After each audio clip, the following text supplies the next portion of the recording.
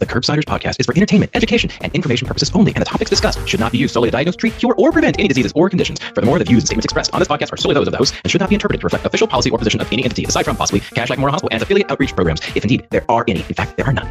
Pretty much, we aren't responsible if you screw up. You should always do your own homework and let us know when we're wrong.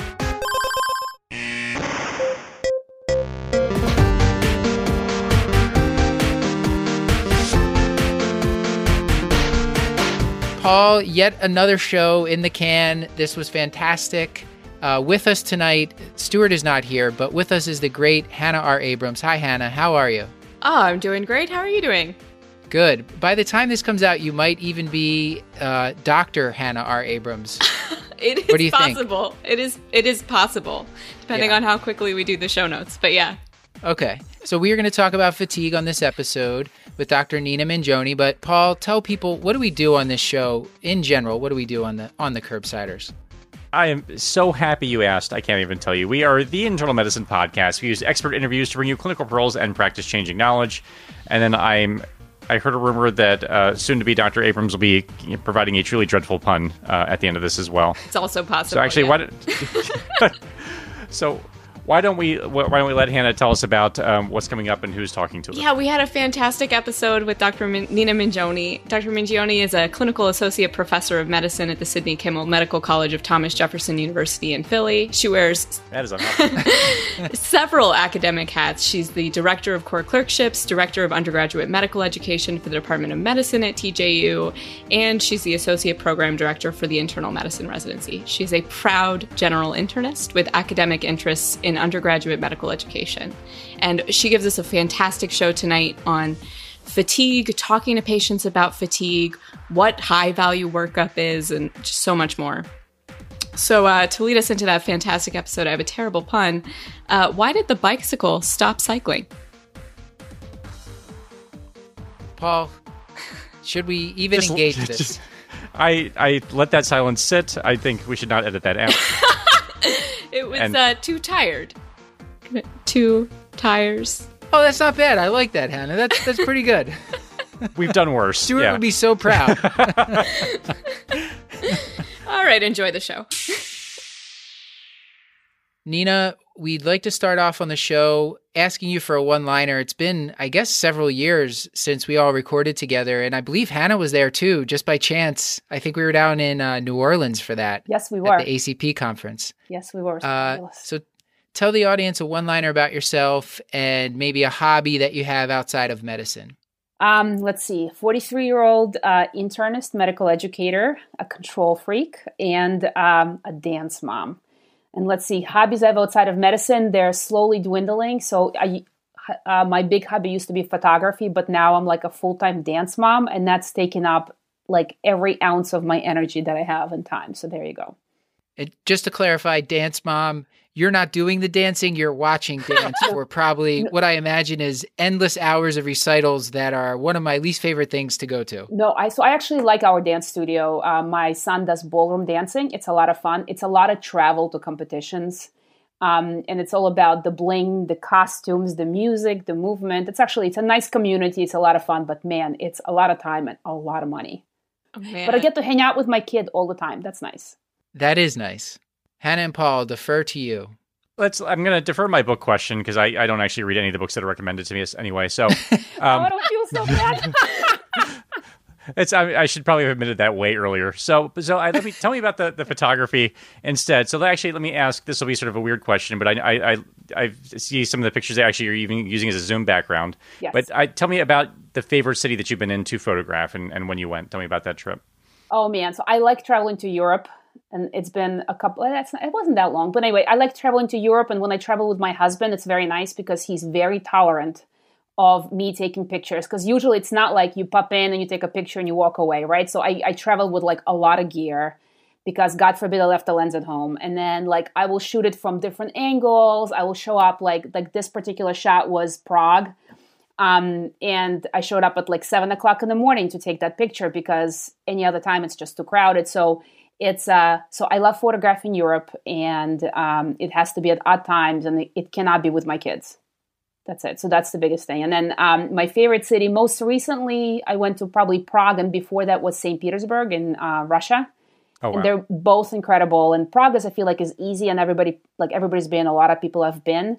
But when this insanity with the pandemic is over, people should absolutely go to St. Petersburg. It's actually very easy to travel to because everybody speaks good English, and all the street signs are in Russian, but also in English. And it's incredibly beautiful and very crowded and very touristy, but stunningly beautiful and very easy to travel into. So, yeah. Do you have any big plans after the pandemic? We have. Plans are in flux all the time. We had, I was supposed to go to Germany with my son for a dance competition. Oh, wow. Twice this year. And one definitely fell through because it was in June. So I'm hoping to go in December. Should be nice. So I think we should get into the topic here. We're recording a little bit late at night here. I want to make sure everyone can get to bed at a decent hour. Be fatigued. Hannah's probably drinking coffee right now, so it doesn't even matter to her. But for the rest of us, like a reasonable bedtime, Hannah, that aren't in our 20s. That you know me too well. I don't know. Well, I'm sorry for picking a late recording time, but I figured I would be done with the insanity of my academic life. No, that's why we always record at this time of night. So yeah, no need to apologize. No, we always record at this time. This is past your bedtime, typically, right? Is it really? It is. Yeah. Oh, I'm sorry. Yes. I'm a night owl, so I could record till 2 a.m. I'll be fine. Early in the morning, big problem. Clinical Pearls This until nice. 2 a.m. The epic episode. It gets better.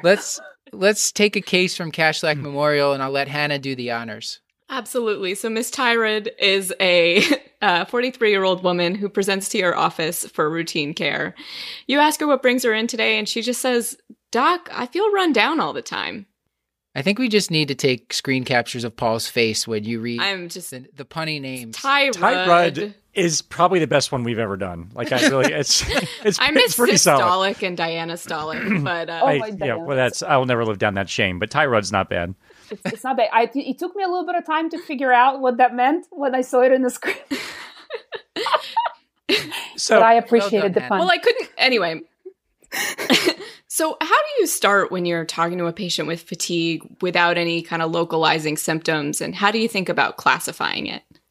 So I guess before I even start that, I feel like when I was a younger or sort of more of a brand new attending, when people would tell me they were fatigued, it would ruin my day almost as much as dizziness does, right? Yep. But they're dizzy, you're oh, mentally.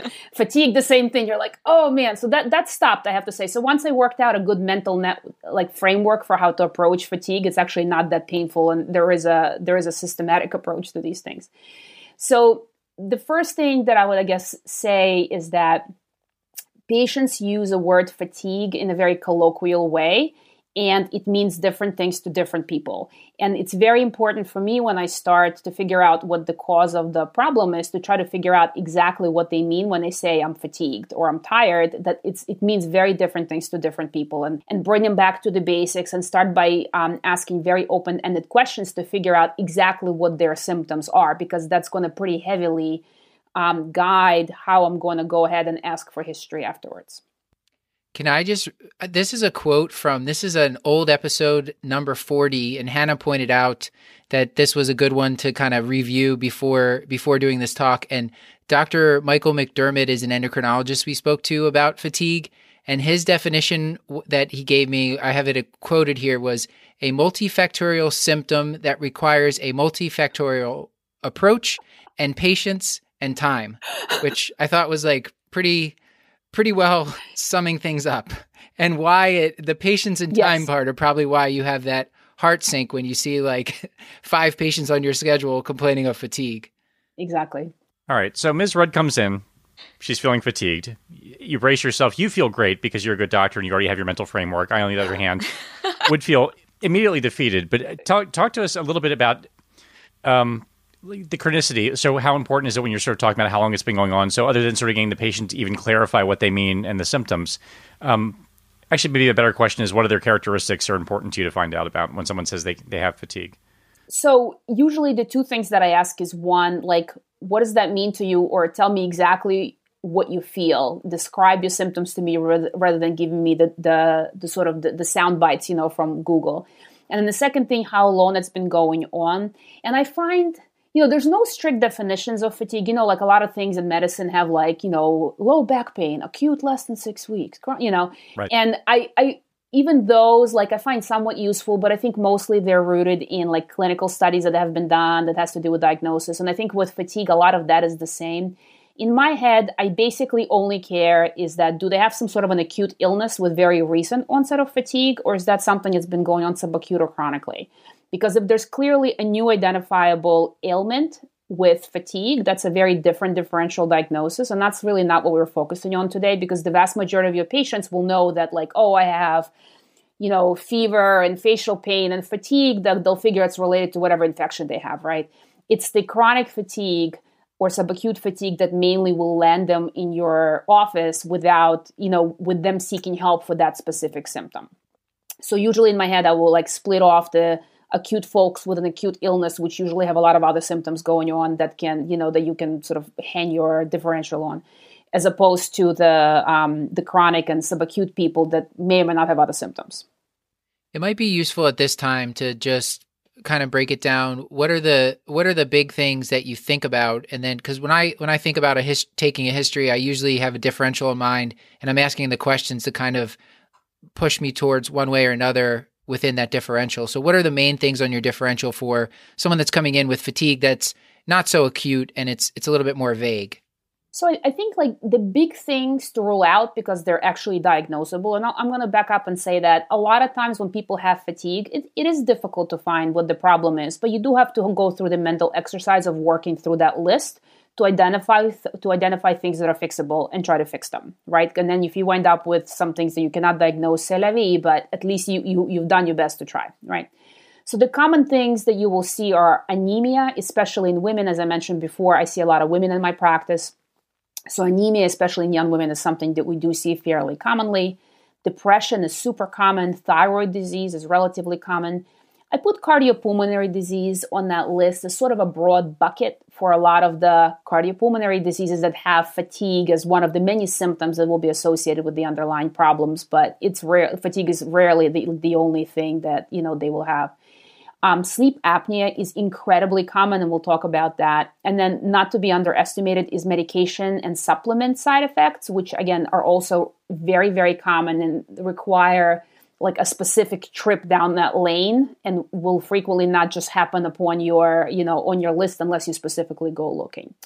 So with that in mind, what I usually do, like in my head, I usually know that when people say fatigue, usually their symptoms fall into one of the buckets, right? So it's usually they're very sleepy, or maybe they have dyspnea and exertion, maybe they have weakness or lack of energy, maybe it's decreased exercise tolerance or feeling down. Like those are the big buckets where people sort of use those types of feelings to describe, to describe when they say fatigue, that's what they mean. So I usually will try to ask around in an open-ended way until I can get them into like closer to some of these buckets to narrow down my line of questioning. Yeah, I feel like it's also helpful to, in general, just get a sense of like, how well is this person taking care of themselves and sleeping? Are they doing any sort of activity? Like those sort of things. Like sometimes it's just like it's just obvious that this person has almost no shot of feeling energetic the way that they're taking care of themselves. Right. So the second, once I'm done asking the very broad questions, I usually do walk them through their day. So I find that to me is the most helpful thing to try to figure out like where to even start this workup. So I usually think about like my day, starting with waking up and then functioning throughout the day, bedtime, and, life enjoyment. And I go from there. And usually I will start at actually bedtime, because I find that an easier starting point, because sleep apnea is so prevalent and it helps me get a lot of the important questions out of the way. So usually we'll start with their like, when do you go to sleep? How long it takes you to go to sleep? Do you wake up a lot at night? Are you able to go back to sleep? Do you have a bed partner? Do they hear you snore or gasp? And then when do you wake up in the morning, and how do you feel when you wake up in the morning? So those, like that bucket of questions usually gets at a lot of the sleep issues. And then I sort of move throughout the day to help me like make sure I don't forget anything, right? So then I go, well, so when you wake up in the morning, how much effort does it take you to get out of bed? More checking for that anhedonia component, right? So I say, like, how much effort does it take you to get out of bed? And then when you finally are out of bed, do you feel sleepy throughout the day? Do you fall asleep throughout the quiet activities during the day? How much energy do you have? Do you take naps? How is your mood? So once I'm done assessing that, I usually will assess in some way their exercise tolerance. So I usually say like, hey, are you able to keep active? What do you do to stay active? And then what happens when you exert yourself? Are you able to participate in some sort of a physical activity, or do you get breathless? And sometimes people need like a little bit more coaching. When you say to people, like, do you exercise? Everybody gets really taken aback because they may not be exercising in a way that I think what exercise is. But I usually say, like, do you stay active or do you keep active? And that people say like, oh, well, I walk up and down subway steps, or like I walk to work several blocks, and I'm able to assess like, has there been a change in the way they're able to exert themselves and stuff like that. And then finally, I usually will go and assess the impact the symptom has on their life. So I will say like, hey, so what hobbies do you have, or what do you enjoy doing? And then if they're able to say like, hey, I love whatever it might be, I don't know, taking pictures, right? And I travel everywhere with a lot of gear. So I assess if is that something that they used to enjoy but now lost the ability to enjoy? Do they still have enjoyment in other day-to-day activities? So just, again, assessing more for the mental health and anhedonia. Do you have any, this is a little bit off the topic of what you're saying there, but as you're going through all this with the patient, when you're digging into this diagnosis, trying to sort out fatigue, do you do any sort of counseling and tell them, look, this is a challenging symptom to identify as a singular cause? We might not find one specific cause. There might be multiple causes, but it might take us a while. Do you have any sort of spiel like that? Because if they come in expecting you to figure it out in like one visit, they're probably going to be disappointed. Right. So I usually do that at the end, because I feel like if I do my usual history and an exam, and it's pretty obvious to me they're anemic because they're like chomping on ice and they're very pale, I don't have to give them the spiel. Right. Yes. I say like, then you can be a hero. Exactly. I do say to them that I say that fatigue is a symptom that sometimes is very difficult to diagnose what the underlying problem is and to fix. However, I promise you I will do my best to find what might be the problem and try to help you with this. But it will take several visits. The key is that I'm with you, and I just know that every step along the way, like we'll go through this in a stepwise fashion. So there's always things I check first, and then based on the way things are going, I will check, next layer of things and next layer of things until we get down to the bottom of it. Right. And you are certainly not compelled to agree with this, but I feel like this specific patient concern, oftentimes the patient is just as interested in what the answer is as opposed to what the solution is. You know what I mean? Like, It would be, they just sort of would like to know why that they feel this way and have something they can hang their hat on and actually sort of attribute it to, as opposed to necessarily wanting an answer, like wanting it fixed immediately. You know what I want? So I think just taking it seriously sounds like a large part of the job. Absolutely. So I do find that a lot of people with vague symptoms, like a lot of times you're not the first one. They've said that to their family, and their family has like shrugged their shoulders and maybe blew them off. And then maybe you're not the first doctor that they see with this chronic symptom. I find that having a relationship with the patient is so important. As a primary care doc, like I don't take it for granted, but I'm always surprised how much extra like street cred I have because I have a relationship with the patient, because they know I don't blow them off, and because they know that I trust them and they trust me, and they know that I won't just abandon them just because I can't figure something out. So we'll talk about it later, but I find that them knowing that I will clinically follow them, and I will always get back to them and say like, hey, we found X or we didn't find Y. The next step is X. So just having that relationship and them knowing that you will not abandon them just because you can't easily find the cause goes a really long way. Should we move to exam, or is there anything else on the history that you key in on? So I usually, once I'm done with my sort of assessment of the day, I do a check, like just a review of systems. Like if they tell me that they're having exercise intolerance, I will sort of go down more the cardiovascular route and ask them, chest pain, shortness of breath, whatever it might be. But if they don't disclose that, the common review of systems that I will check that people won't commonly disclose to me is weight changes, weight loss or weight gain, whether they have any sort of abnormal bleeding or pica. Pica is a weird one. I do find it relatively commonly in my patient population with anemia, and it's not very sensitive whatsoever, but it is, this got some specificity to it. But if you find it, people are always surprised because they may not feel comfortable disclosing that they're like buying bags of ice every day or eating starch or something like that. So you have to ask very specifically about those things. I do very deliberately ask about dyspnea, edema, and any bowel changes. So that's like my big 5 that I ask. Got it. So weight changes, pica. Bleeding and pica, I sort of lumped them together. Dyspnea, edema, and bowel changes. Awesome. Going from there, you were mentioning the exam earlier. What kind of exam maneuvers do you make sure to do for these patients? So exam, again, without very specific symptoms, exam is frequently will not be helpful. Nonetheless, I will do an exam and look for very, very specific things. So obviously I look at vital signs and blood pressure, heart rate may be helpful if they're hypothyroid and maybe bradycardic. I do look at conjunctiva. We'll talk about it with anemia, but I do find it's not sensitive. But if you do find it, there's a high likelihood ratio for diagnosing anemia. So that's kind of nice. I do like to look at people's oropharynx, specifically keeping the Malampati score in mind. And I look at people's necks and thyroids and all this other stuff, just basic cardiovascular exam, basic abdominal exam, like nothing fancy. And I do very, very basic strength testing, especially if they complain of like fatigue that might be more of a weakness flavor. Just doesn't have to be anything fancy, but basically like very large muscle testing, like hip flexion and, just resisting arms or something like that. Very, very basic, because if they have it, you'll see it. And if they don't, they just don't. And they mostly won't, by the way. What are the common medications that are culprits here? And looking through your slides, it looks like there's the common medications that cause this are very common medications in general, which is a problem.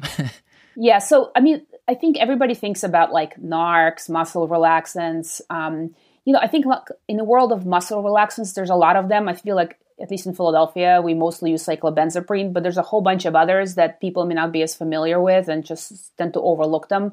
But I've had a lot of patients with a lot of fatigue from muscle relaxants that are not commonly on our list of, fatigue-causing agents. How's that? Sedative hypnotics, not that we love to use them, but people are on them. They can cause fatigue well into the day, the next day, depending on the clearance. So I'm usually pretty careful with those. Benzos, obviously.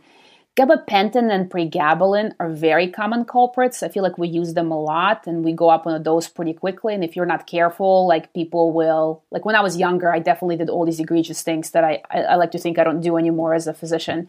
But starting on doses that are like too high and too fast is a common culprit. Yep. Venlafaxine out of the antidepressant categories causes specifically a lot of fatigue, even though I like it for a lot of different reasons, and I do use venlafaxine. That's a big one.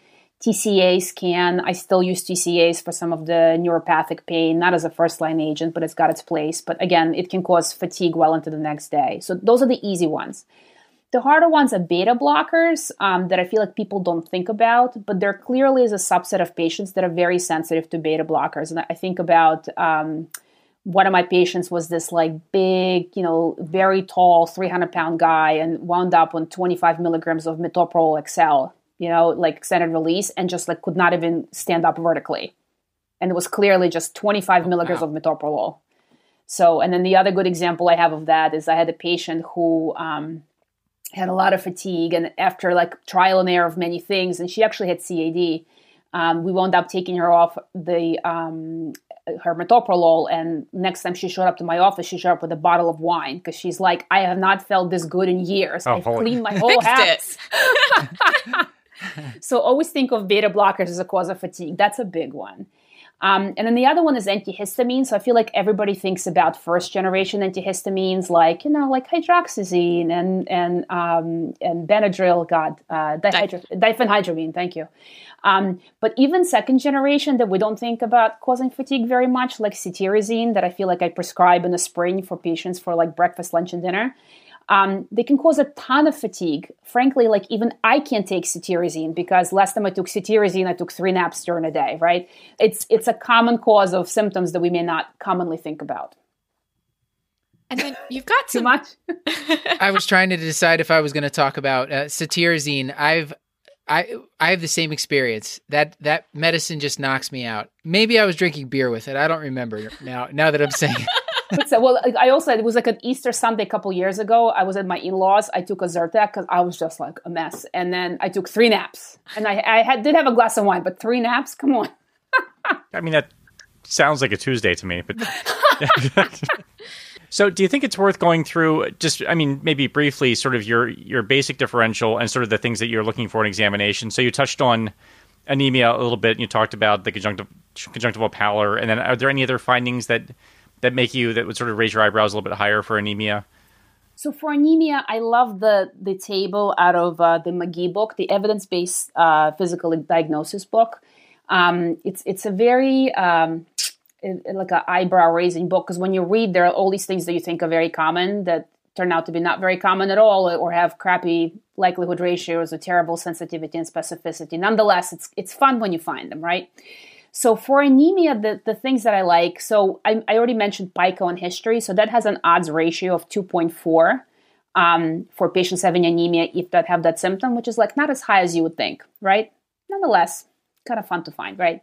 So my favorite things for anemia are actually conjunctival rim pallor, which has a very high likelihood ratio. I actually have to write it down separately, but it's like 17. Holy. Yeah, so it's not the regular. So if you just pull down like their eyelid and look at the conjunctiva, it's got like a likelihood ratio of like 4.7 if you find it pale. However, as it turns out, you can compare the actual rim to like the deeper edge, the inner like fold of the conjunctiva. And the outer edge is always supposed to be like brighter and more red than the inner fold. Okay, the back, whatever fold of the conjunctiva. So if you find that they're the same color, that's got the likelihood ratio of like, I think it's 16.7. 16.7. Wow. Isn't that a nice tip? I think it's a nice tip. That's a nice tip. Everyone listening is about to go and look in the mirror and try. When I first read this, I was like in the mirror, I was like, is that true? It is true. It is brighter. Because also, by the way, I'm tired all the time. So I will be going to most of these things on myself. Definitely anemic, yeah. This whole episode was just a backdoor way to diagnose Paul's fatigue. Happy to oblige. I've been pushing for this for years, so thank you for finally. So then the other like interesting one is palmar crease pallor. So if you look at your palms, the lines on your palms, like they are supposed to be a little bit darker than the rest of your palms. And if they look pale, that's got the likelihood ratio of like 8 for anemia. Pretty good. So that's those are like pretty good likelihood ratios, right? So it doesn't cost you anything. It's pretty easy to do. And I can remember those, so it's nice. Of course, like all of these things have terrible sensitivities. Sure. So don't be disappointed if you don't find them. But if you do, it's kind of cool, right? So. Right, and the patients will think you're a wizard, which is always kind of gratifying. And the med students, yeah. Oh, sure, and the students. Yeah, Reza Manesh told a story on Clinical Problem Solvers on one of their episodes that like some attending had looked at the creases and was like, this patient's hemoglobin is going to be less than 6. And it was. So I'm able to, if you see people who are very anemic, if you look at their conjunctiva, they're white. I mean, it's unbelievable. So if you deliberately look, you will find this stuff. And you can tell to the patient, I mean, patients get very impressed because you can predict their hemoglobin. I'm sure it's got terrible sensitivity and specificity, but it does look really cool when you do it. So what about, I imagine depression, you're doing PHQ-2 or PHQ-9? Is there anything else? I like PHQ-9s. So in my practice, PHQ-2s get done before I go into the room, and it gets recorded with the vital signs, which is very nice. But I do find that it's supposedly pretty sensitive, but I do find that if I have somebody who has fatigue and I think they might have depression, regardless of their PHQ-2 score, I will specifically administer PHQ-9. Fair enough, because it's quick and easy, doesn't cost anything. And we literally have stacks of PHQ-9s in every exam room. And I usually give it to them and I walk out of the room because I want them to think about it without me like glaring at them, and I don't want them rushing. So I'll usually give them like 5 minutes, go out, like check my tasks, return a phone call, and come back into the room after they're done filling it out. So I do find that it works better without me breathing down their neck. So that's that. I do find that, so when I go through my physical exam, I usually do head to toe, which I'm sure many do. So the other big one that I always think about is sleep apnea, just because it's so prevalent. And I love looking at people's oropharynxes because I'm like Mallampati 3, Mallampati 4, like I learned from my anesthesia colleagues. But even that has like likelihood ratio for severe sleep apnea is like 1.7, which is pretty terrible, right? Yeah. So, but it is kind of cool when you say like, well, your like palate's writing so low. But I do think about sleep apnea, and it's not just in patients with obesity. But there is a subset of patients with very small chins for some reason. And they will also have sleep apnea just because of like the interesting facial mechanics. So they may be very slender, but if they have a small chin, they might get sleep apnea. Retrognathia, is that what Yeah, that is? yeah. Yeah. And I Great find word. that a lot of again, I don't have a ton of male patients in my practice these days, but I do find, just for some reason, that a lot of my men who have sleep apnea and smoke because of the small chins, a lot of them will have facial hair. Because I think it's just visually like enlarges their chin. I don't know why. It's just like a weird thing that I've noticed. Right. Just to get the illusion of chin, because I've been there. Unfortunately, I had to shave for COVID, but I hear you. Let's move on. The lab work up here. I know this is. Should we just shotgun the labs, ANAs for everybody? Can you tell us your approach? So I should mention that there's like no recent papers about what is considered good blood work for anemia. There's no guidelines, right? It's all, your experience and trying to extrapolate things from available data. So there's two papers. One came out in 1989 and one came out in 1990, which seems like 100 years ago, but it was like 30, right? And the one that came out in 1990 said that physical diagnosis gave answers 2% of the time and blood work 5% of the time as in terms of like cause of fatigue, which is horrific. And I think in my practice, it's probably higher than that, to be honest with you. I think medicine was different in 1990. I don't think sleep apnea was a thing like it is now. And the other paper said that the lab abnormalities they found on patients with fatigue usually were not the cause of the fatigue that was ultimately diagnosed. So with all that said, I do usually check some very basic labs on my patients with fatigue. So I usually do a CBC because I do find that anemia is reasonably common, that it's worth checking for. That's one. I do check a BMP. And here I will say that I think there's a lot of institutional differences between ordering a Chem7 and a BMP, which is Chem7 plus a calcium. I do tend to order a BMP. And part of it is when I was like an intern and a resident, that's what we ordered. We didn't have a 7-panel, we had an 8-panel. But I like the BMP with the calcium because as a primary care doc, and I don't know the incidence of hyperparathyroidism, but man, it is common. So we find a lot of Paul's nodding. So we find a lot of hypercalcemia in patients, and it frequently is relatively mild. It's not like, 15 when you send them to the hospital. But I found a lot of, calcium of 11, 11.5, where you start worrying about primary hyperpara or side effects of meds or something that will, they do feel better once you stop their, their offending agents or whatever, or diagnose, or make them better. So I do specifically check it with calcium. I do check LFTs because liver issues are common, but also because I think it's nice to see that albumin there. And I don't know the sensitivity and specificity about low albumins with chronic disease, but it's a nice marker to have because if you do find low albumin, I guess it's pretty specific for chronic illness. And then finally, a TSH. I think you'd probably be thrown out of medicine if you didn't check a TSH on a fatigued patient, although it is frequently normal, I will be the first one to admit. So that's my basic 4 things that I pretty much check on my fatigue patients because I don't want to miss the big stuff. What is some add-on testing if we're feeling, let's say, what add-on tests might we consider and how would we choose when to order those? All right, so that's always a great question. So the one I consider probably most commonly is ferritin.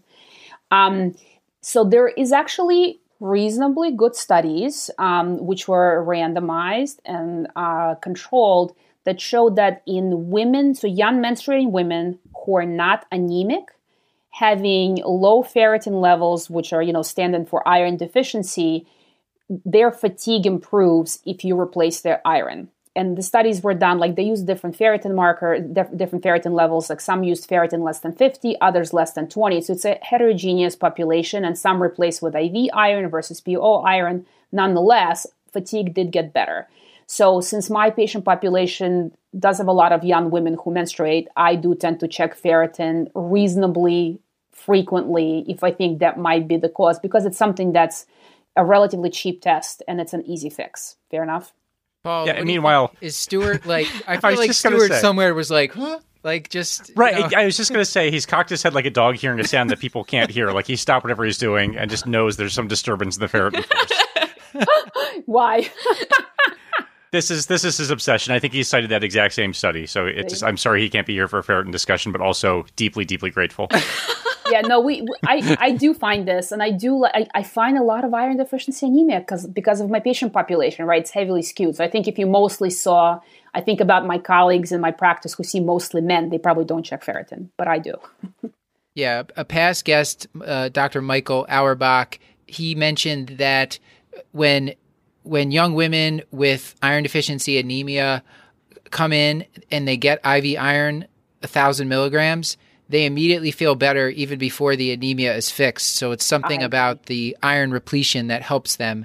And then a lot of the studies on iron dosing, as you mentioned, they don't even have to have anemia, and they can feel better with the iron repletion. So in practice, 100% agree. So I send a lot of people for IV iron, and I've listened to that episode. I couldn't remember his name, but I listened to the iron episode, and I was like, yes, IV iron rules. I don't give IV iron in my office. I send to hematology for that, but I have very low threshold to do that. I will try PO, usually repletion first, but like nobody tolerates a dose high enough that you need to truly replace.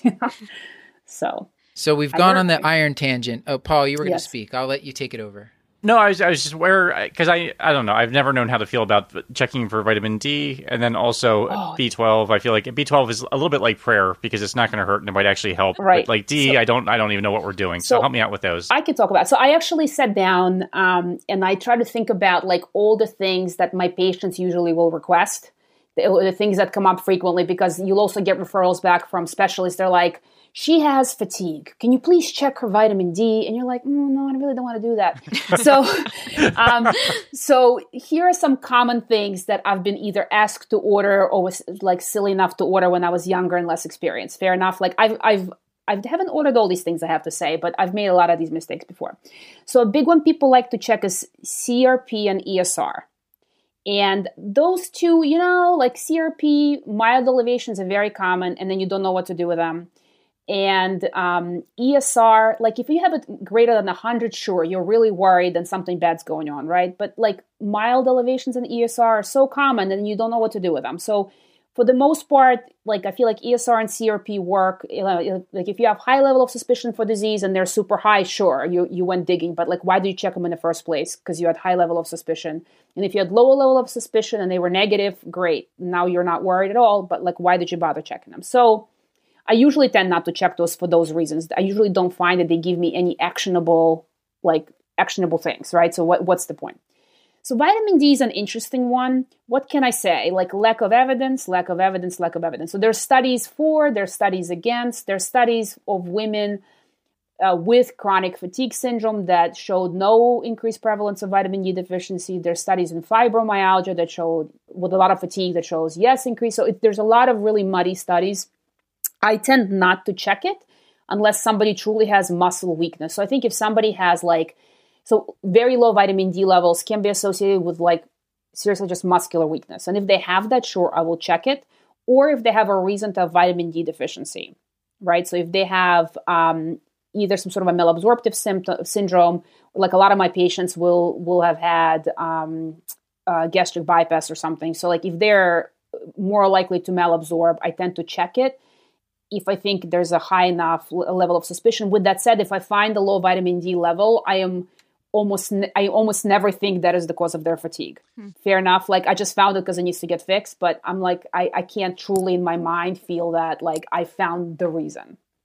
Fair enough. So I tend not to check it unless I have some other reason to check a vitamin D level. And then B12 was the other part of that question that Paul had asked? Yep. So B12 is another common one that people come up with. I think there's a lot of culture with B12 deficiencies and being on B12 injections back in like the 80s or something. So people will still ask, especially in my older population. So interesting. So B12 deficiency can present with just neuropsychiatric symptoms without macrocytosis or anemia, like 28% of the time. And then there's a subset of people. Yeah, it's common. And then there are people who have just macrocytosis and no anemia, but no neuropsychiatric symptoms. So there's a couple of different pathways where people can present. But interestingly, fatigue is not a neuropsychiatric symptom in itself, right? So neuropsychiatric symptoms of B12 are like depression, dementia, neuropathy, right? But not fatigue in itself. So if they have something else going on, right, that is a true neuropsychiatric symptom, I think it's very reasonable to check a B12 level. But apart from that, just with fatigue, same thing. I've never found that it was a useful test to order. Caveat. Caveat one is B12 deficiency is very common in the elderly. So I may have lower threshold to check for B12 in my older population. That's one. Or in people who tend to malabsorb. Same thing. So all my patients who tend to malabsorb their D will malabsorb B12. The second caveat is that a lot of hematologists are moving away from ordering a B12 level and just order MMA these days, which is what I've done. I haven't ordered the plain B12 in a very long time. So I tend to order methylmalonic acid as a better, more sensitive marker for B12 deficiency. Yeah, that I like that. That takes the step out of it, because usually you get these B12 levels 290 and the cutoff's 300, and then you're just like, marginal. Then you got to send them back to the lab and the patient gets stuck twice. So I like that. That's good. So I like that one. So the other one that commonly gets requested is T3 and T4 testing. So remind you, TSH is something I will check very frequently. But if the TSH is normal, there is like no value at all for checking free T3 and free T4. So like total T3 and T4 can go up and down depending on what else is going on. There's a lot of things, as we know, affects the TFTs, but free T3, T4 are pretty stable. But if TSH is normal and you're going to start checking free T3, T4, basically you're looking for central hypothyroidism, right? That's the only condition that will cause a normal TSH and like a low T4, right? So central hypothyroidism is 1,000 times less common than, run-of-the-mill other hypothyroidism. So it's incredibly rare, and to go digging for it is very, very low yield. So in my entire career, I've seen one single patient with central hypothyroidism, and I have to say, like, he had other symptoms, basically of hypopit, pan-hypopit, that we were, that ultimately helped us diagnose him. And from our recent thyroid episode, we talked about like traumatic brain injury or pituitary surgeries or history of pituitary tumors, things like that. But it, like you said, it's not going to be like the answer, unfortunately. I wish it was, but it just isn't, right? So then the other common ones that come up are EBV titers, right? And I don't know if you guys have had patients request these, but so I think it's like remnants of the old thinking for chronic fatigue syndrome or something. And people who have had acute EBV, they definitely can have this very prolonged like fatigue. I think up to like 13 or 50% of patients will get prolonged fatigue after an acute episode of infectious mononucleosis, right? But unless you've had that acute episode of mononucleosis, you can't ascribe the prolonged fatigue without the initial acute illness to EBV. So I tend not to order it because it's just not it. Again, I've never had a patient where it gave me like a useful outcome or something that I can like put my finger on and fix. Fair enough. So the other common one is rheumatologic testing. So severe fatigue for sure is a common comorbid condition, maybe not a comorbid symptom, I should say, with rheumatological disease. Really, really common. With that said, to diagnose rheumatological disease, there is a syndrome, right, of very specific things, rash, joint pain, whatever it might be. It's never just fatigue and like a positive ANA, right? There's, the positive serologies are relatively common. So it's by itself, fatigue is never the one symptom. So I usually don't go digging down that road because same thing, you'll just find a lot of false positives that you're not going to do anything with.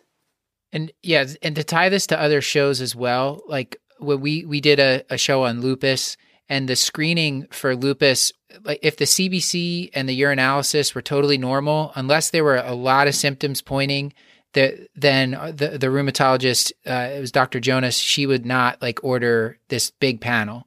So I think that you can, the basic labs that you said, the CBC, BMT, LFTs, those are probably going to show up something. Exactly. If the person's like flaring some sort of rheumatologic condition.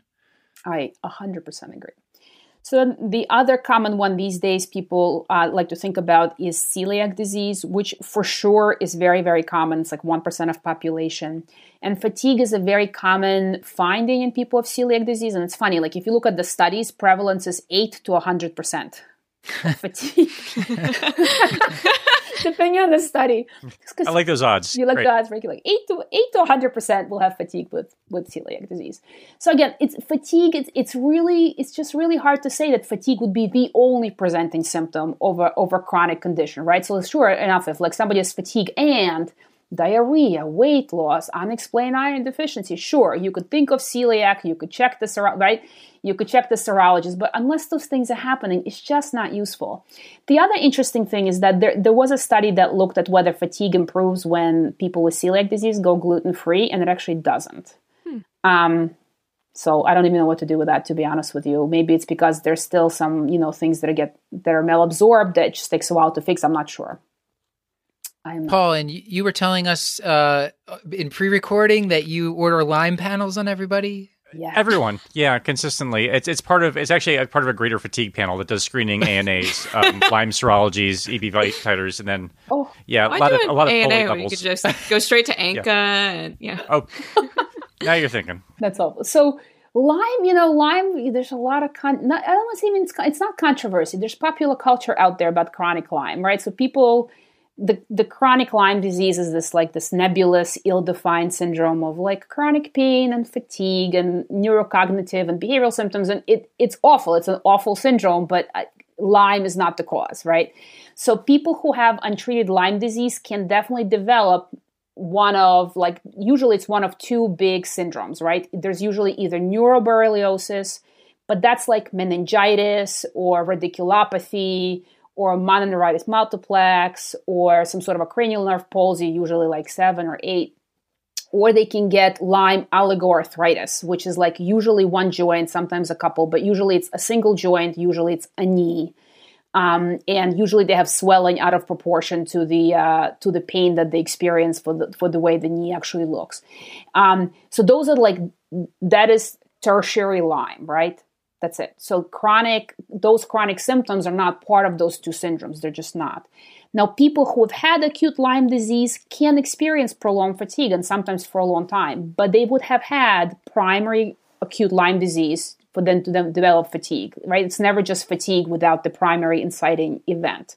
Gotcha. And then serology is very sensitive to diagnose Lyme. So a lot of people who have, chronic Lyme will be tested and will be negative, and then they go to the Lyme doctors and they wind up being diagnosed with chronic Lyme based on some other tests that get done in like these special private labs. So I'm very reluctant with that. But unless I think somebody truly has Lyme disease for fatigue only, I do not check Lyme titers. Because again, even if I find that they have a Lyme titer positive, it's not the cause of their fatigue. I guess it's maybe not even a fair question to ask, but we're internists. We take care of multi-morbid patients. I'm just wondering how often you get a clean answer to the patient's concern. So especially with fatigue, because I think going through your slides that patients with hypothyroidism or maybe obese patients are more likely to have hypothyroidism, but also more likely to have sleep apnea. So just how often do you actually sort of find one unifying answer that kind of addresses the patient's underlying fatigue? It's hard to give the exact number. So I'll tell you. So first of all, I'm going to say this because it's one of my favorite pearls that I read from this in this book, right? People with hypothyroidism are no more likely to be obese than they are to have normal weight, which was shocking to me when I found out, because I always assumed that obesity was much more prevalent in people with hypothyroidism. Fair enough? Okay. So as far as the question, how often I find stuff, I feel like if I don't find stuff on basic labs, very commonly it will be either depression or sleep apnea, right? And those two things, I will go digging down the road. So sleep apnea prevalence is fairly high. I think it's something like 25% of men. I forget what percentage of women, but it's a really high amount of people that actually have sleep apnea. And we didn't talk about the validated questionnaires because none of them really have a great sensitivity or specificity or likelihood ratios. But nonetheless, I think if you maintain a high enough level of suspicion, sleep problems are relatively common. So I have pretty low threshold to refer people for testing. And then with a lot of that, you end up treating for several months and see if they improve, right? So it's either you treat them and they improve, or whatever else was going on just improves. I think it's really difficult to always pin the causality, you know what I mean, and the treatment, and that's the problem. Same thing goes with depression, is that I do treat a fair amount of depression. I usually don't have to refer to psychiatry for that. But I do use a fair amount of SSRIs to treat depression with like pretty good results, I have to say. So I feel like between sleep apnea and depression, that catches a lot of people, right? And it does leave some percentage of people that you just cannot diagnose, and it's really difficult. But again, it's rarely just, fatigue as the only symptom that they have. They usually have other stuff going on that you can pin it onto something. So it's hard. And when I had asked you earlier about your spiel to the patient, let's say it's visit number 3 and it's looking like it's not any of the common culprits. Yeah, so I usually say to them, and sometimes we look really hard and I can't find a clean answer for why you have what you have. I can tell you that you don't have, sleep apnea, depression, you don't have anemia, you don't have thyroid problems, but sometimes you have to have a symptom for a while before maybe something else pops in and helps us make that diagnosis. But the only thing I can offer now is telling you that you don't have. And then just keep clinically following you and see if anything new develops. And I tell them it's very frustrating for you. I can't even imagine how frustrating it is for you. But for me as a physician, it's also very frustrating because I want to find something that's causing this and I want to help you fix it. And I can't. So it's very frustrating. But at this point, I think we've tested everything that we can test. So often, I feel like the underlying patient concern is for occult malignancy. Like, I feel like it's anytime there's sort of a symptom that something just doesn't feel quite right. I feel like that's also sort of like this anxiety that's kind of hanging out back there. Yep. So yeah, how do you address that specific concern with patients? That's a common one. So I usually do make sure that all my patients are up to date on all their age-appropriate cancer screening. You can get into discussion about, like colon cancer at 45 versus 50-year-old screening, stuff like that. But again, like for something like this, you would expect to see some anemia or some other markers and then there are labs. I think it's pretty difficult to have malignancy that causes fatigue but causes no other lab abnormalities. Well, I think it's time to start to wrap up and get take-home points unless there's any other big questions that, Hannah, that you think we've missed. It's up to you if you want to talk about fibromyalgia and myalgic encephalomyelitis. So I think I'll just mention them very briefly because I feel like they're topics all in themselves. People who have fibromyalgia they really have pain as a very prominent symptom there. So if somebody has just fatigue and no pain, I wouldn't call it fibromyalgia, right? But that's a whole separate diagnostic tree. And then I think it's worthwhile also to mention that there are a lot of people who have fibromyalgia as a comorbid condition. So people who have chronic pain syndromes for other reasons, if they have rheumatologic conditions, they will frequently wind up with fibromyalgia because of central sensitization. So it is a thing, but usually pain is a big prominent piece there. It's not just fatigue. And then the other one, I feel like if we didn't mention it, it'd probably be very egregious, but I'm not qualified to talk about, except for that it is a real condition. So in the olden days, it was called chronic fatigue syndrome, and now it's called either myalgic encephalomyelitis or myalgic encephalitis by the Institute of Medicine criteria. And there are very defined criteria that talk about these things. So it's usually overwhelming fatigue, not improved by rest, prominent post-exertional malaise, unrefreshing sleep, and either cognitive impairment or orthostatic intolerance, which are very broad categories. I can't say I've ever by myself diagnosed somebody with this particular condition, but that's really a diagnosis of exclusion. So I usually will go dig far and wide before I diagnose somebody with this, or I would diagnose somebody with this. Fair enough, but it's not people are like, it's not a real thing. It is a real thing. So it is a real condition. It's got diagnostic criteria. I think in the future, there'll be some more solid things that we can use to diagnose this condition. But at this point, it's still not very well defined. Nonetheless, appears to affect a certain patient population. Yeah, I think there's so many of these kind of fatigue-associated conditions that disproportionately affect women that it's just important for us to say are real conditions and that kind of validate people's experience with these symptoms. I mean, I think most of those patients, it's just that I think they need to know that they're not making up symptoms. Like we know that Yes. What they feel is very real, right? Whether or not we can identify a cause or not, I think is a whole separate conversation, right? So I think that's... Yeah. I always tell, that's the other thing I always tell patients is that, like, I know what you feel is very real just because I couldn't find the cause. 'Cause I think a lot of patients really are concerned that when you cannot find a cause, you think they're making stuff up. And I always tell them, like, no, I know what you feel is real. You feel what you feel. But sometimes we cannot find an identifiable cause for what you have. Great.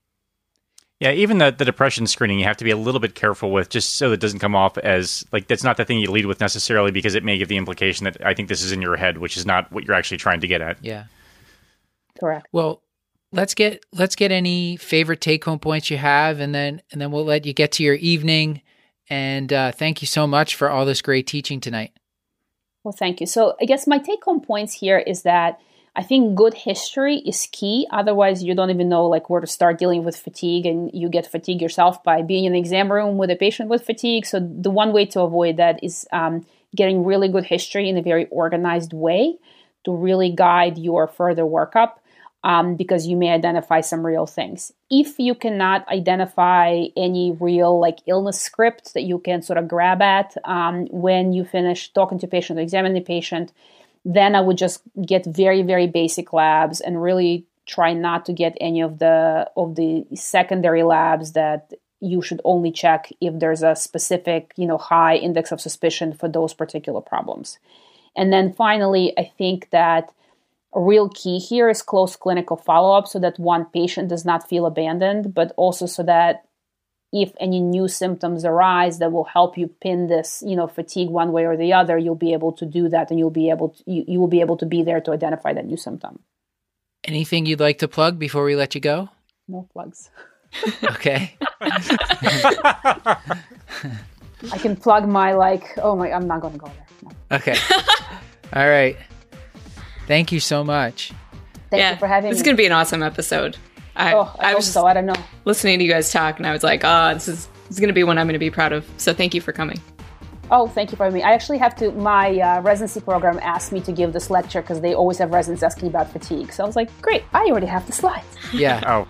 I'll try not to bore the residents. Yeah, I think this will be really helpful. I'm sure Hannah will make some wonderful graphic to go along with it, and we'll put this out sometime in the next month here.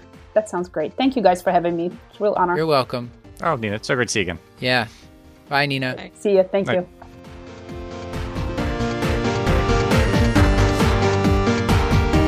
This has been another episode of The Curbsiders, bringing you a little knowledge food for your brain hole. Yummy. Strong work. Get your show notes at thecurbsiders.com/podcast and sign up for our mailing list at thecurbsiders.com/knowledge food to get our weekly show notes in your inbox. And we're committed to providing you with high-value, practice-changing knowledge. But to do that, we need your feedback, so please subscribe, rate, and review the show on Apple Podcasts, or contact us at thecurbsiders@gmail.com. Special thanks to our producer for this episode, Hannah Abrams, and to our social media team, Hannah R. Abrams on Twitter, Beth Garbatelli on Instagram, and Chris the Chew Man Chew on Facebook. Until next time, I've been Dr. Matthew Frank Watto. I've been Hannah Rebecca Abrams. And before we go, we should give special thanks to Stuart for composing our excellent theme music, and as well as to Claire Morgan of Nautilus for editing our audio. And as always, I remain Dr. Paul Nelson Williams. Thank you and goodbye. And thanks to our partner, VCU Health Continuing Education, who's helping us offer free CE credits for physicians and other healthcare professionals. Check out curbsiders.vcuhealth.org for more information.